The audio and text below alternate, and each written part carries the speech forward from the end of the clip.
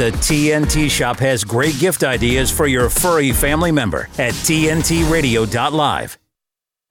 This is the Steve Malzberg Show on today's News Talk Radio, TNT.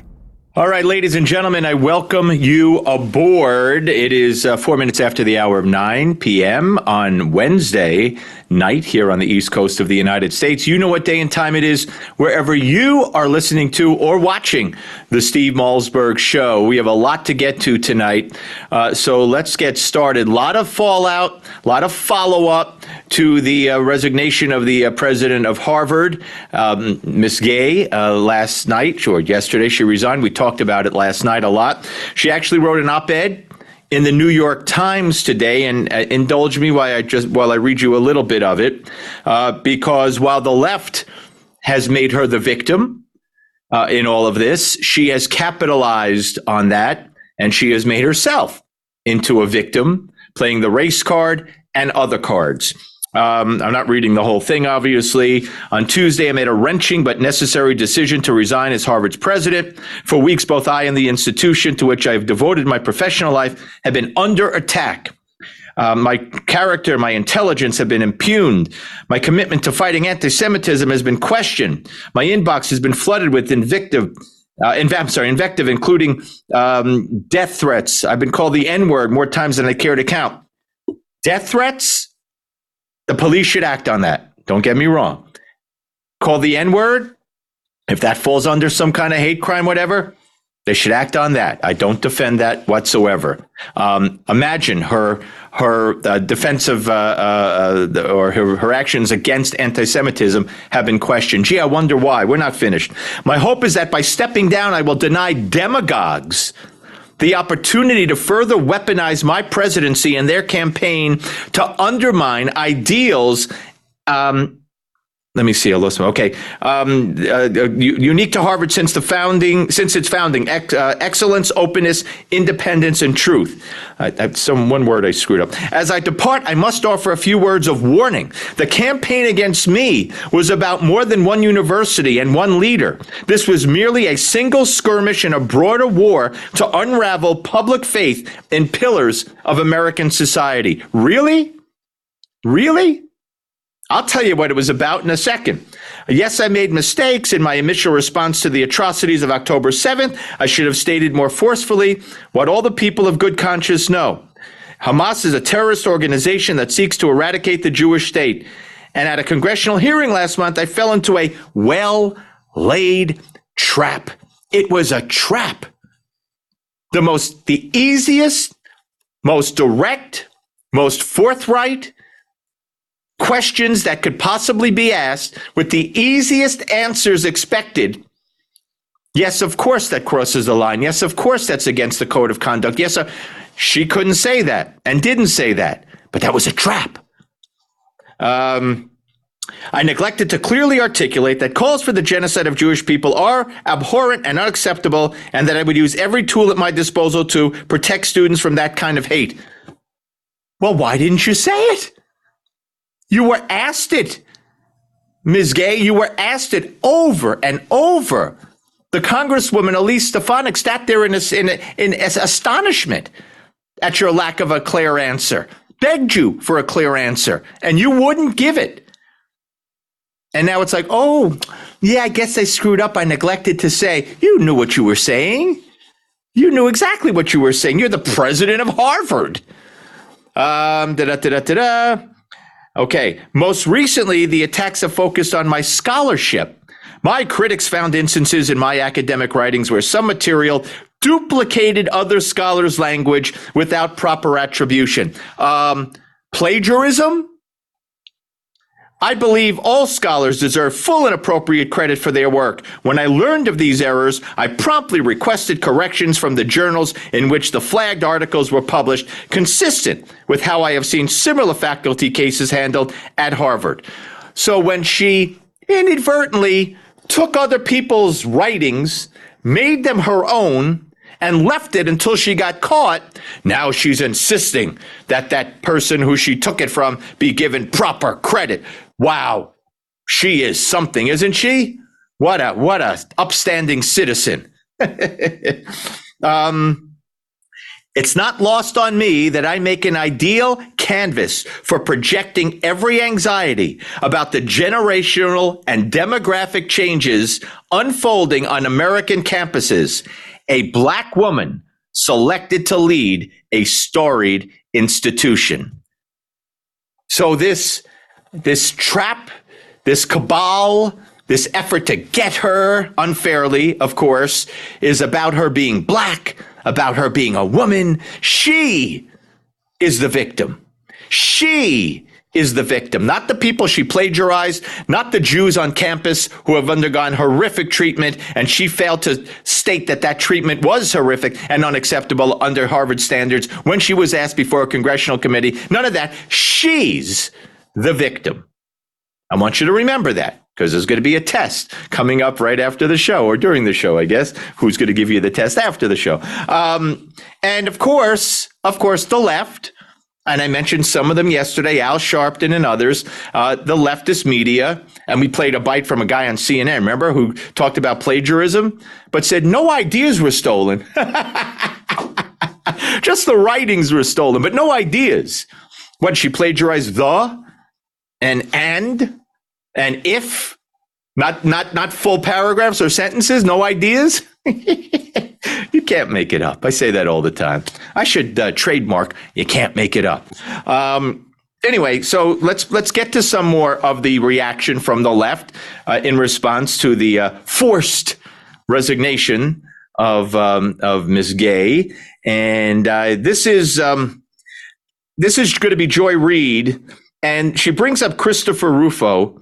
Christopher Rufo is a conservative activist who has been at the fore of many efforts, many conservative efforts. He has an opinion on everything. He's very influential, and he was active along with many, many, many others. Anybody with a brain, with decency, with dignity, with common sense, that she should resign. So, but she focuses on Christopher Rufo, and here she is on MSNBC, Joy Reid, of course, and it's cut 31. There is this sort of open war on Black progress, Black history. Claudine Gay, the president of Harvard University, at least up until she resigned, is now the latest casualty of that. Christopher Rufo, who is out there touting and, high-fiving and claiming the scalp of Claudine Gay, telegraphed that this was what they were going to do, that they were going to associate these DEI professors of colleges with BLM and decolonization and Hamas in the public mind and get rid of them. He's now claiming victory. He telegraphed that this was the campaign. Why are these elite colleges capitulating to it and essentially making it so uncomfortable for these women leaders that they have to step down to be replaced by white men? First of all, Joy Reid doesn't know, nobody knows that she's going to be replaced by a white man. Okay, so that's an assumption. It's ridiculous, because I don't believe she'll be replaced by a white man. I mean, I don't know what odds Vegas is laying, but I would bet against the white man. I think that's a safe bet these days when it comes to jobs and promotions and staffing and that kind of thing, don't you, in this country? Okay. And of course, it's all about race, and it's all about unfair treatment of her because she's such a genius. She did everything right. Not the treatment of the Jews on campus, not the plagiarism. Never once did she mention plagiarism. Never once did the P word cross her lips. Nope, because it didn't happen. It didn't happen. Now, so we go now to Abby Phillips on CNN, and I always thought Abby Phillips was kind of, hey, she's a leftist, yeah, but I thought she was a common sense leftist. She just played right into it here. Although the guest that she asked the question to, I was very surprised. I don't know him. He is his name is Coleman Hughes, and he is a journalist of some sort, apparently. And here is cut 34.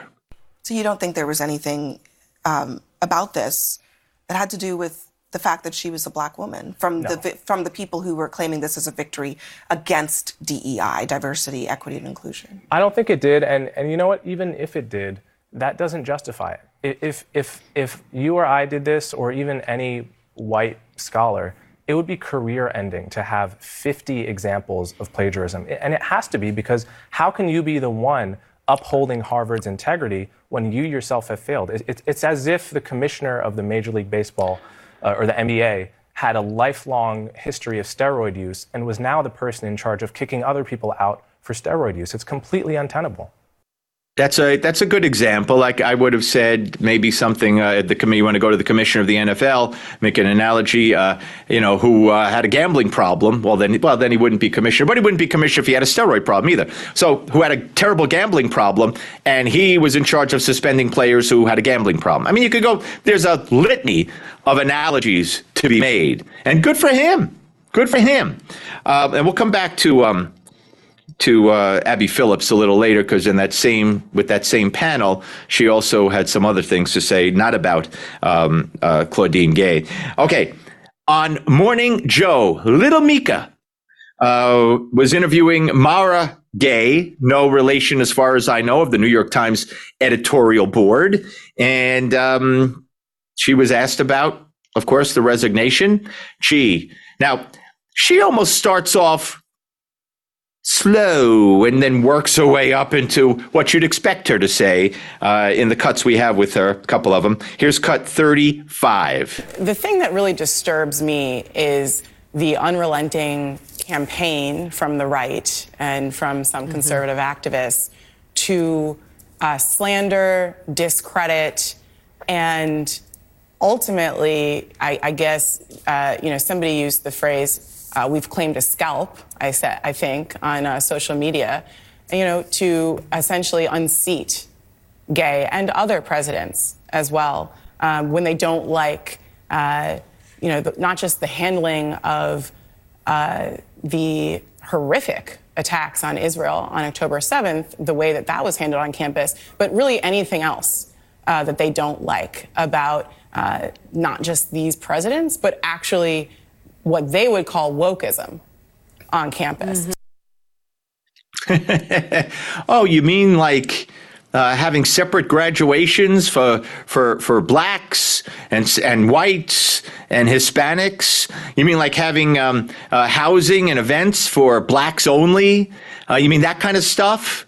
And more, and the list goes on and on and on. Look, so conservatives don't have a right to speak out? Where's been the organized efforts, aside from these three buffoons who expose themselves for what they are and expose what the colleges have become in this country, UPenn, Harvard, and MIT, and it goes way beyond them.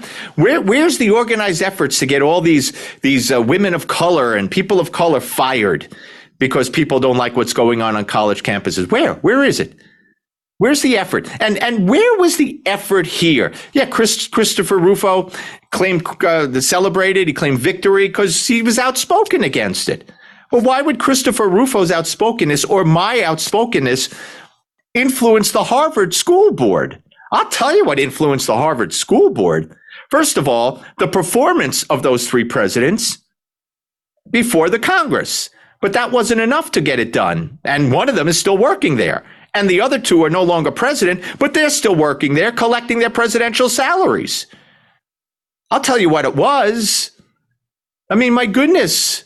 It was their own actions. And it was what maybe pushed these boards is that you had former students who are now huge donors to these universities demand change and say, we're not going to donate anymore. Would you donate? I wouldn't. I would never donate, first of all. Now, it may not hurt them that much because they get huge donations allegedly from foreign countries. God knows how much and from who and how that works. That was brought up at the hearing, and Ms. Gay wasn't sure, of course. She's only president of the university. Why should she know? Oh, I'm only saying that because she's black. Oh, my goodness. Oh, my goodness. Anyway, all right, so we got, so that was Mara Gay of the New York Times editorial board, but there's more. This is cut 36. So this is really an attack on academic freedom.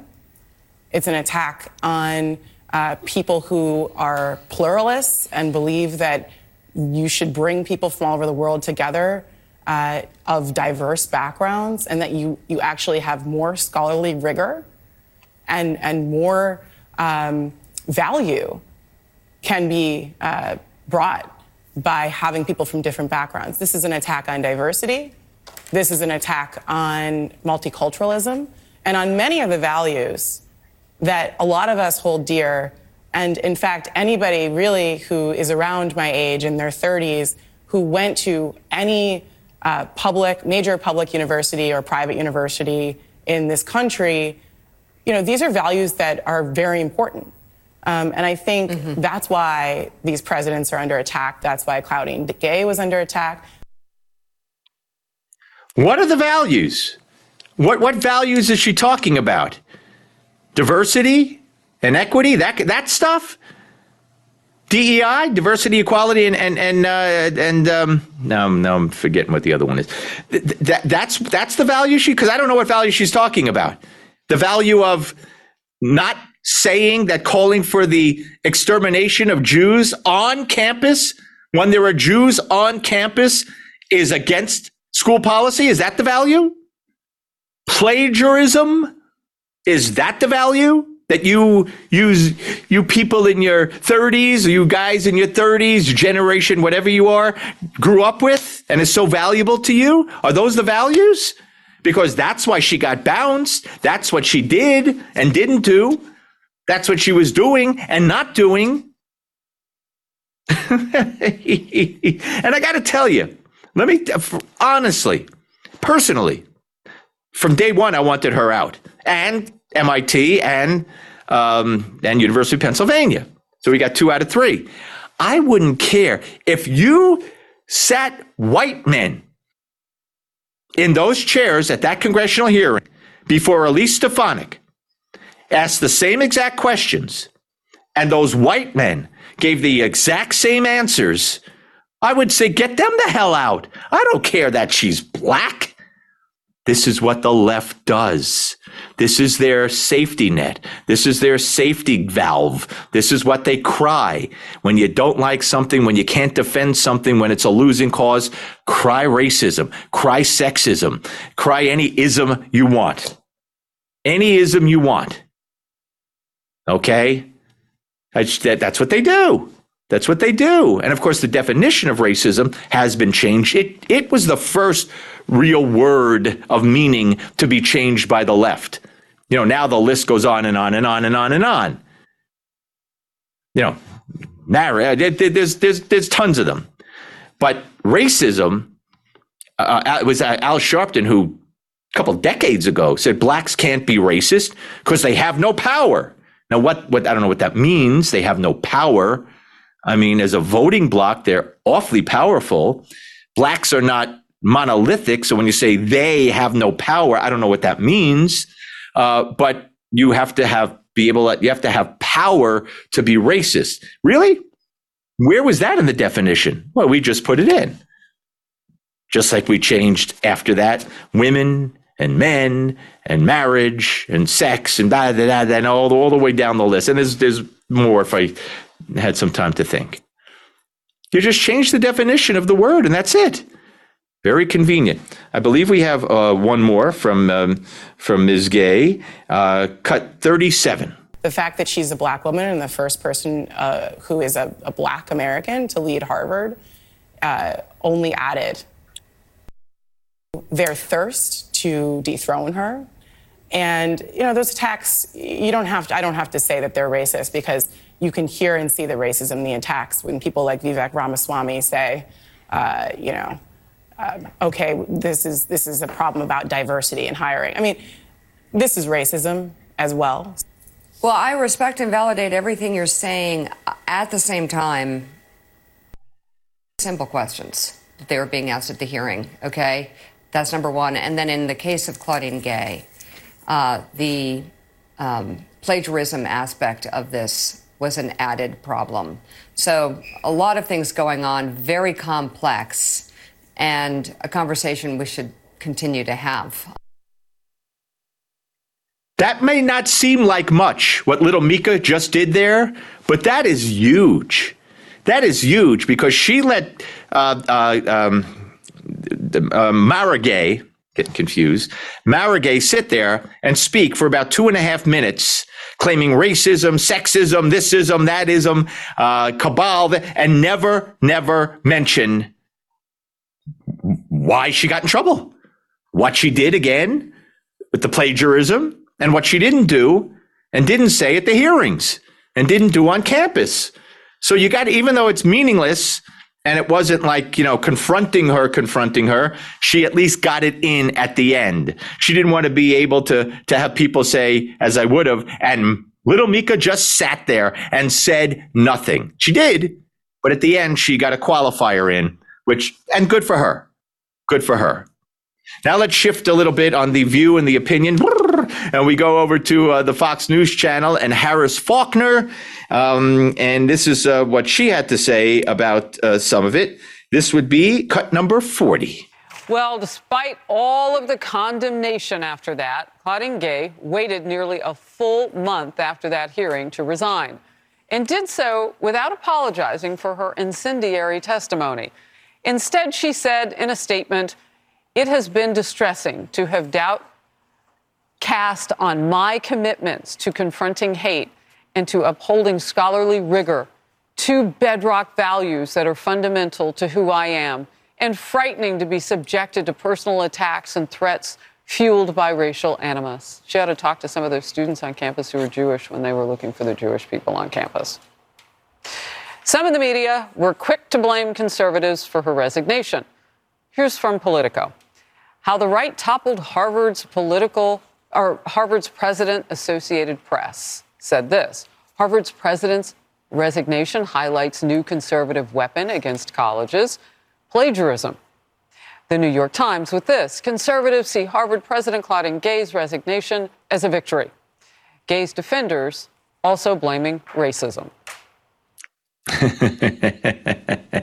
Good for Harris Faulkner, especially when she said, and again, I don't condone racism, threats, attacks against anybody.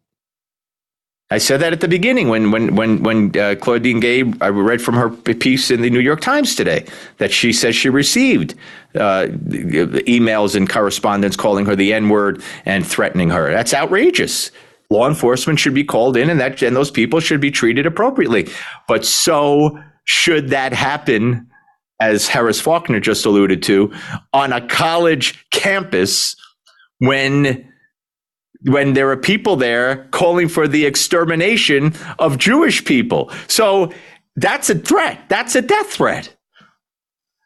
So that's okay because, we at Harvard, we cherish freedom of ideas, and only if it becomes, and I don't know if she said it or one of the other ones said it, but they all were saying the same thing. Only if it becomes action, only if they take action on it. So then I guess by her definition, not mine, calling her the N-word or threatening, which again, if it's illegal, they should be arrested. But by her definition, unless somebody acts upon those things, it's freedom of ideas. Crazy, right? Just crazy. All right, we got one more from Harris Faulkner, and this is number 41. So when they were hunting Jewish faith students on campus, and those students were fearful, and we were toward the beginnings of the Israel-Hamas savages war, those savages, October 7th, what they had done to trigger that war. When all of that was going on Claudine Gay's campus, she was in charge. Those were the victims. Now people say she's the victim, so now she's saying it. And what is Black progress about being anti-Semitic? What is progress about refusing to defend those underserved communities, that vulnerable community that is frightened to death, literally, on your campus? All right. So there you go, ladies and gentlemen. Good for Fox, as usual, for telling it like it is. And I would venture to say the majority of Americans would think the right thing happened. When we come back, I could see him. You can't see him yet, but I know he's there. My buddy, my friend, who I'm privileged to know for so many years, the great Stephen Moore, will be here to talk about Bidenomics, inflation, the minimum wage going up, the record national debt, and so much more when we return. Steve Malzberg right here on TNT. From weather and traffic reports to news of political developments, we turn to journalists for the information we need to live our daily lives. Journalists around the world provide news that is essential for democracy, for personal freedom, and for safety and stability. Yet their ability to report freely and safely is under attack like never before. Too many journalists are paying with their lives. They face exponential risks and they've already paid a heavy toll. Death threats, online harassment, and physical attacks are becoming a daily experience of journalists in all countries. We just want people to be safe, to be able to get our readers the information that they need to make informed decisions. They checked my phone and realized that it was Pegasus. I feel myself like I'm naked at the street. These charges were politicized from the start. Facts win. Truth wins. Justice wins. C'est énorme pour moi d'être là, d'être libre, surtout que je ne m'y attendais pas du tout. Stand with a free press. Stand with journalists whose reporting won't be silenced. Press freedom is your freedom.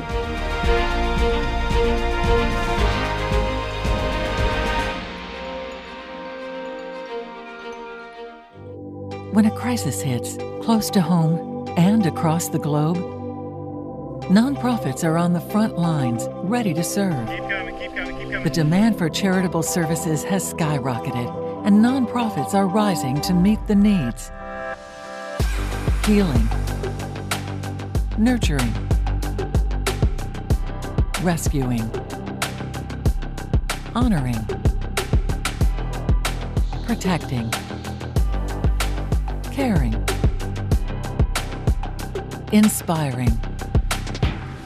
The work of philanthropic organizations of all sizes, across all missions, has never been more important.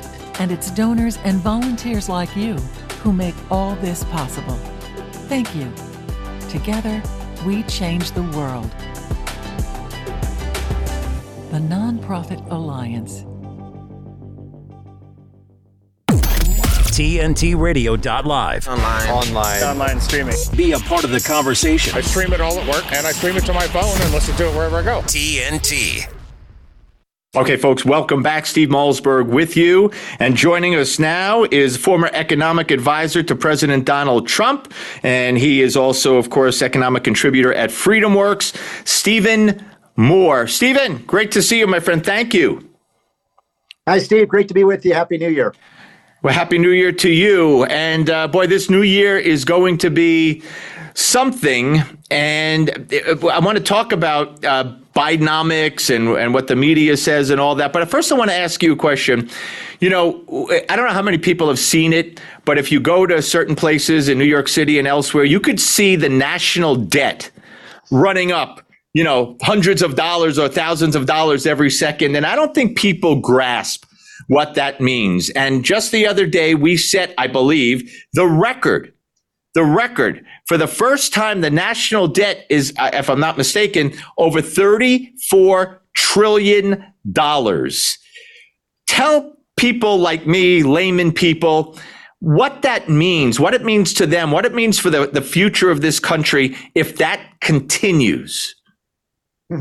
Well, Steve, you know, when I first came to Washington 40 years ago in 1984, I'll never forget when the national debt hit $1 trillion. And we were, as a nation, aghast that our country had borrowed $1 trillion. That seemed like so much money. A trillion is 1 followed by 12 zeros. So that's a gigantic, incomprehensible number.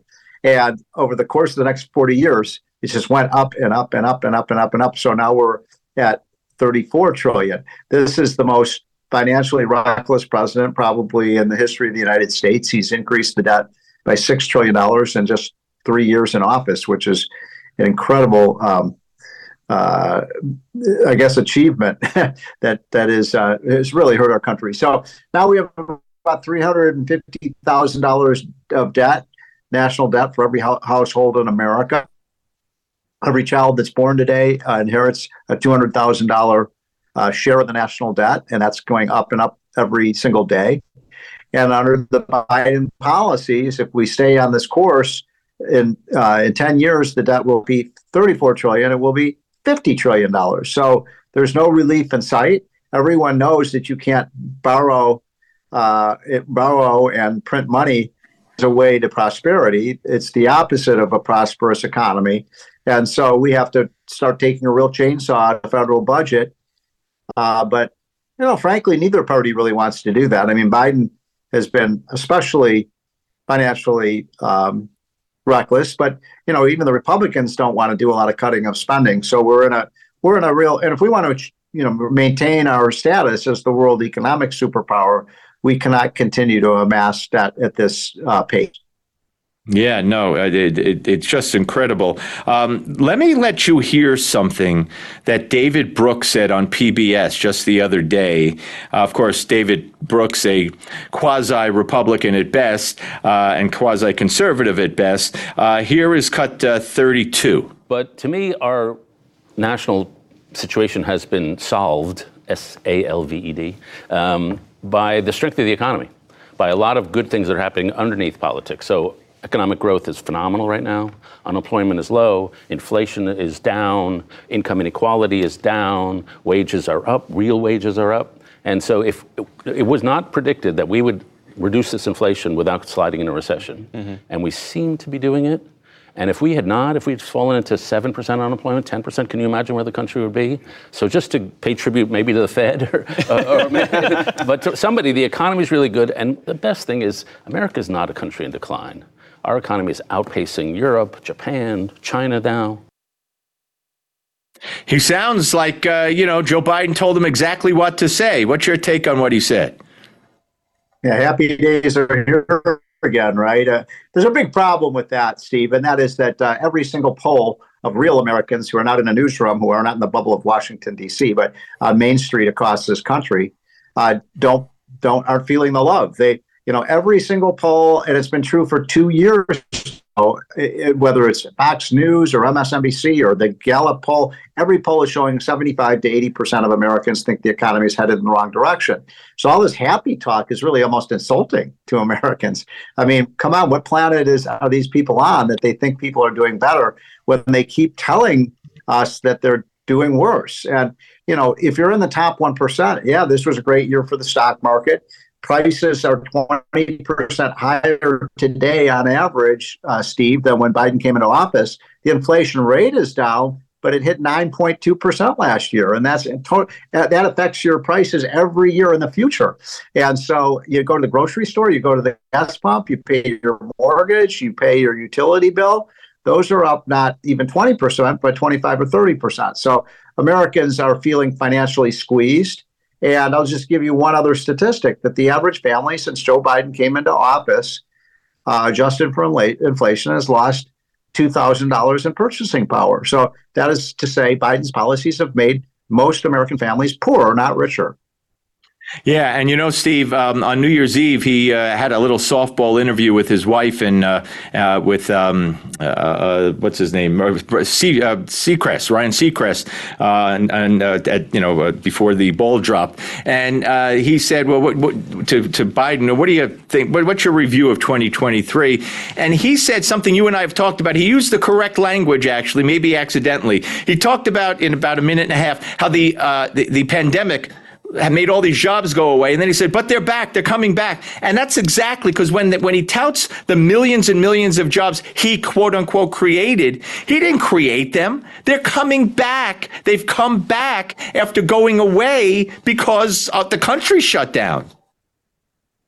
That's exactly right. I mean, some people forget that, we had a booming economy when Trump was president. And before the pandemic hit, we had the best economy ever for the United States. And so then, the pandemic, because of the extraordinarily unconstitutional and foolish policies of shutting down our economy, shutting down our schools and churches and playgrounds and forcing people to stay in their houses, which was outrageous. 20 to 5 million 30 million jobs were destroyed. And so now is the, by the way, when Biden came into office, the economy was in full-fledged recovery. I mean, I'm so sick of him saying, oh, I took over, the economy was in shambles. No, it wasn't. The economy had grown 11% in the third quarter and grew at a very rapid pace in the quarter right before Biden came into office. And then he used the pandemic and the quote crisis as an excuse to spend $6 trillion on social programs and blue state bailouts and green energy programs that had nothing to do with COVID. And we're paying a high price for that. And your kids and my kids and our grandkids will pay the price for that. Yeah. Let me ask you one more about the minimum wage. This celebration that the minimum wage has gone up nationally. It's gone up in many, many states. And there's, as far back as I can remember, Steve, there's always been repercussions. And the people affected negatively are the people making minimum wage. Their hours are cut back. Some of them lose their jobs because employers don't manufacture money out of thin air, and they're not going to take the loss. So they're going to cut back on hours and cut back on hiring. Am I correct? Yeah. Now, one of the reasons that they want to raise the minimum wage is because Biden drove up the inflation rate so high that's put a lot of strain on low-income families. But the solution is to get the money under control and get the government spending under control, not to keep raising the minimum wage. I'm for a reasonable minimum wage. I don't have a problem, but $8, $9, $10 an hour. But you should also have like a teenage minimum wage of $7 or $8 an hour for teens who just want to get some training and make some extra bucks. My first job was 17 or 18 years old. I was working in a factory and, making $2.65 an hour. By the way, the one endurable lesson I learned from that was I better take school seriously, or else I'm going to have to work in one of these warehouses for the rest of my life. Right. So I think everybody remembers their first job, and you don't want to price young people out of the labor force, and you want to. What about somebody who's not very well skilled? Maybe they're not worth $12, $15, $20 an hour. You're saying they can't work? An employer can't hire them? Right. No, that's ridiculous. And by the way, my first, I've delivered the New York Daily News, but my first, my first job was at McDonald's. Started on my 16th birthday. It was Ronald McDonald Day, and they had 20-cent hamburgers. So they gave me a mop and a broom and said clean everything. And that was my first day. And I think too, I made $2 an hour, $2 $3. Who the heck remembers? Crazy stuff. Steve, one more. I remember Steve getting that first paycheck. I think the first paycheck, I was so proud of it. $32.50, and all I remember is like, wait a minute, what's this FICA? They took $8 out of my paycheck. What is this? And that's now we all pay 15% of our paycheck every paycheck we get into this FICA system, which is a big ripoff for American workers. Yeah. But we don't want to saw off the lowest rungs of the economic ladder, because if you can't get on the first rung, you can't get on the second rung, you can't move up the ladder. Right. And of course, that's Social Security, FICA, and Medicare. So Biden now is touring the country, and he's not running on Bidenomics anymore because you mentioned the poll. His approval on inflation is 28%. OK, so he's running against Trump. The difference, I'm not Trump. Trump is bad. Trump is going to end democracy. Trump is this. So it's an obvious shift. And it's an obvious shift because, they blame the media for not reporting the economy. Right. He said, run to report it better. But like you said, it's just not happening, and people know it's just not happening. Yeah, isn't it? It's almost comical that Joe Biden is saying that the press is too hard on him. I guess that he thinks the press is too biased in favor of Trump's favor, which is obviously preposterous. I mean, 95% of the people in the press hate Trump. But the problem is you have to go out and ask the average person what they think. And they're not feeling the love for this economy. And that's because, they understand that if you look at, I mentioned the national debt at $34 trillion, but we also have credit card debt now in this country that exceeds $1 trillion debt. So what people are doing is to maintain their living standards, they're going deeper and deeper into debt. Boy, that's a death trap. You don't want to be doing that. And then people are paying their credit cards back late, or they're digging into their 401k plans. I mean, these lower middle income families, working hard 40 hours a week on a job, are getting crushed by Biden's policies. It's a disaster. Steve, thank you, my friend. Thank you so much. Have a great rest of your holiday if you're still celebrating, and we will talk again soon. I look forward to the next time. You too, my friend. I love being on your show, and happy to do it again sometime soon. Thank you. Stephen Moore, ladies and gentlemen, right here on the Steve Malzberg Show. We, of course, are coming back. We have one final segment left in the hour on TNT. People might tell you that Lyme doesn't kill people, but we are losing people. People disappear from their lives. One of the scariest things that I had to deal with was memory loss. Not just like I don't remember what I did last week, but like I forgot all the words to my own songs. I remember going to my primary care physician and he was like, "You are 100% healthy, there's nothing wrong with you." And my response was, "That's impossible, I'm dying." I wasn't working, so I had all of these hospital bills. We had to move out of our home and move into my parents' basement. I just wish I could have truly been present in those big moments, you know, when she took her first steps or, you know, her first day of preschool.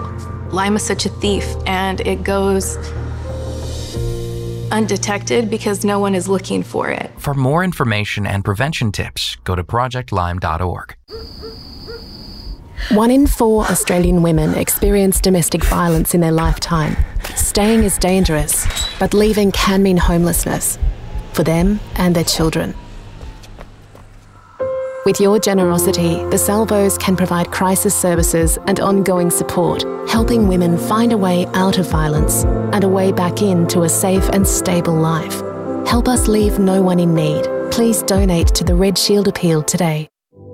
When a crisis hits, close to home and across the globe, nonprofits are on the front lines, ready to serve. The demand for charitable services has skyrocketed, and nonprofits are rising to meet the needs.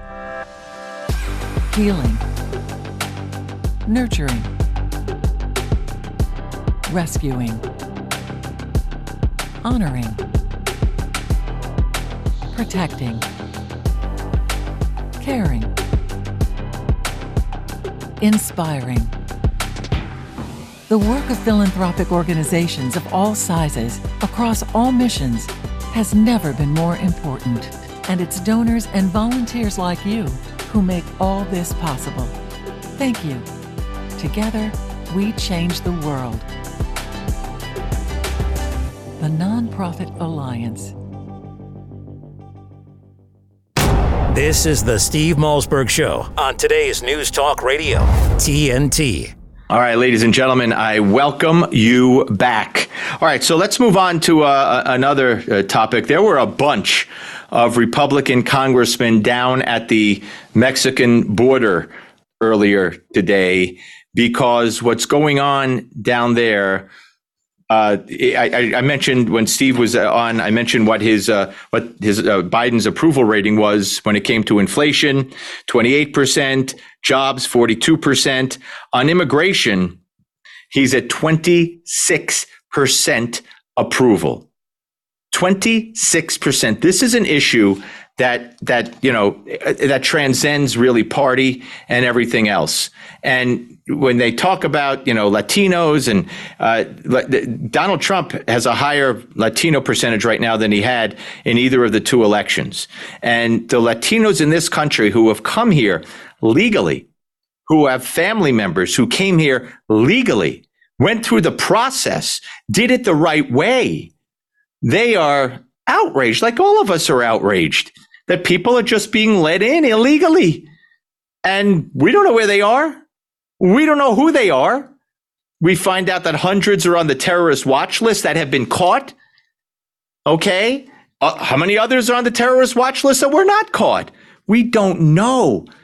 How many are criminals? How many are sick with disease? We don't know. And let me give you just an example of some numbers. And this is apprehensions. This is according to the Customs and Border Patrol. And these are border apprehensions for the fiscal years I'm about to mention. Apprehensions. In 2014, You had 479,000 for the fiscal year. That's 12 months. Okay, 479,000 in 2014. In 2019, you had 851,000, which is almost double, right? You know what it is now? You know what it was in 2023, fiscal year 2023? I'll tell you. 2.06 million. 2.06 million apprehensions at the border. You have thousands of people coming in every day. Thousands, sometimes 10, 12, 13, 15,000. And this is what the Democrats want. I've talked about this. This is what they want. And when you question them, of course, they blame the Republicans. They'll say, oh, well, we need a comprehensive immigration reform. They've been saying that since the 90s. Okay, since the 90s, forever. Their comprehensive immigration reform these days includes illegals get to stay, they get all rights, they get made citizens eventually, and that's not flying with Republicans, and it never will. And that's not what people want in this country. So, of course, Kamala Harris, who, as far as I knew, was still in charge of the border, who says everything's good, and says her home thing was we have to get to the root problem of why people come here. I don't care what's going on in other countries.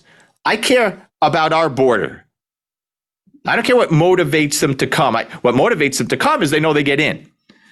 So, you could take what's happening in other countries and why they want to come. I don't care. That's not the immediate answer. We could find that out afterward. But that was her. But when they recently had that big meeting with the president of Mexico, you had, I believe, our Secretary of State. You had our Homeland Security Secretary. Kamala was nowhere to be found. She's prepping for the big nationwide tour on abortion. Really, seriously, that's what she's going to be doing. It's our body. She could say that without laughing, without messing it up, without bringing in school buses, without bringing in Venn diagrams.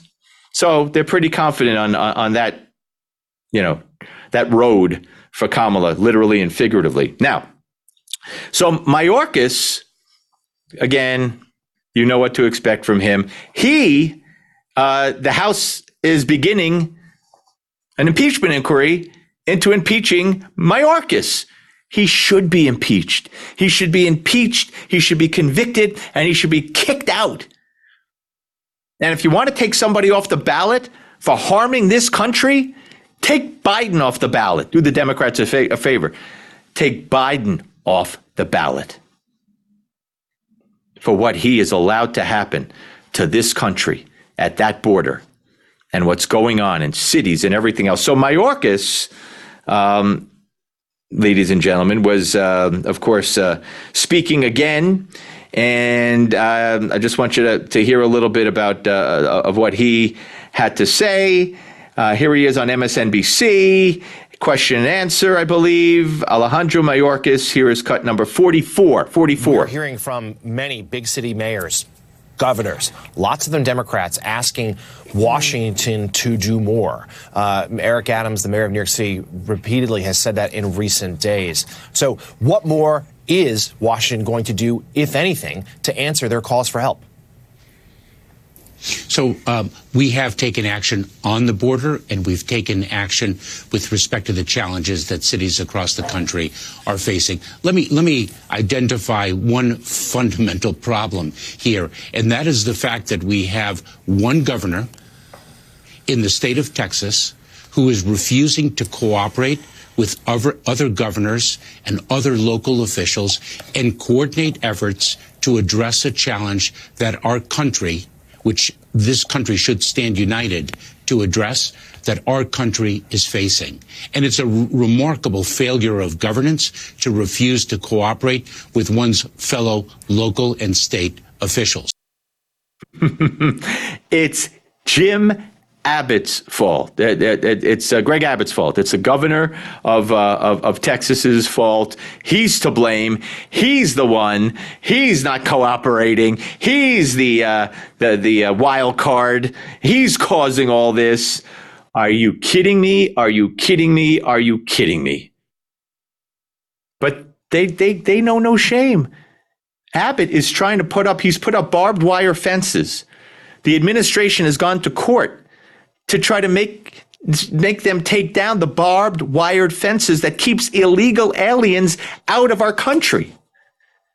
He put things in the water. I forget what they're called. They're big floating things to keep people out. So it's harder to cross through the water to get into. And the government said he can't do that. They're the ones that are not cooperating with Abbott to try to secure the border. They're the ones, Mayorkas and the rest of them, they're not securing the border. Abbott is doing a great job. Excuse me, a great job. But they'll blame Abbott. Of course they will. And if Abbott's to blame, why does Democratic mayor after Democratic mayor keep saying the federal government needs to do more? Joe Biden needs to do more. Homeland Security needs to do more. Eric Adams, Chicago, other cities. Why?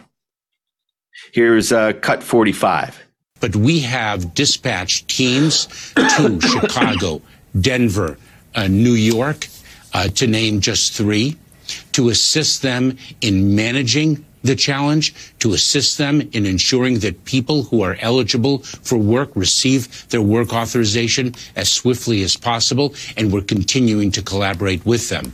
We've also successfully sought some funding from Congress to assist the cities, and in our supplemental budget request, we've requested additional funding for that purpose, and we do hope that Congress passes that critically needed funding measure. Now, if Congress passes that, the money that Biden has asked for in the bill with the Ukraine aid and the Israel aid, boy, doesn't that seem like ages ago? It seems like forever ago. That money will not be used for what common sense dictates it be used for. It will not. It'll be used to let more people in. More border agents, to bring more people in, more more judges, more money for more facilities, so that these illegals coming in could get processed and then be sent off, for years before they have their hearing. Where do they go? Who the hell knows? Who the hell cares? That's what they do. That's what they will do with the money that they want the Congress to pass to give the more. Oh, but we'd hire more border agents. Really? And what are those border agents going to do? Build fences? Build walls? Are they armed? Are they going to keep people out with the threat of a gun? No. They're going to make sure that they get their hearing. Oh, well, got to make sure they get their hearing. Why don't you send them to California? Then they could get their free health care. How much do you pay for your health care? Well, you should have come here illegally. You wouldn't have had to pay anything if you were in California. That's why more and more and more minorities in more and more and more American cities around this country are speaking out, holding rallies, speaking at city council meetings, town hall meetings, and saying, what are you doing? What about us? What about me? What about my kids? You're giving these folks all this free stuff. What about us? And guess who's paying for it? They are. They are. The people speaking out saying, what about us? We're all paying for it. We're all paying for it. It's insane. And that's why his approval rating on immigration is 26%. And if they think they're going to be able to override that and every other issue, inflation, the economy, you name it, with abortion, I think they're mistaken. But they're going to try. And then at the end, Obama and everybody else is going to come and say, oh, they're going to take your grandmother's Social Security away, which is a lie, and they know it, but they do it every time. And a lot of times it works. Republicans are up against it, folks, up against it, and they got to coordinate. All right, folks, thank you for being out there. Jason Olbourne is next. God willing, we'll do it again tomorrow, same time, same place, right here, 9 p.m. Eastern. Tell your friends, tell your enemies. I'm Steve Malzberg on TNT.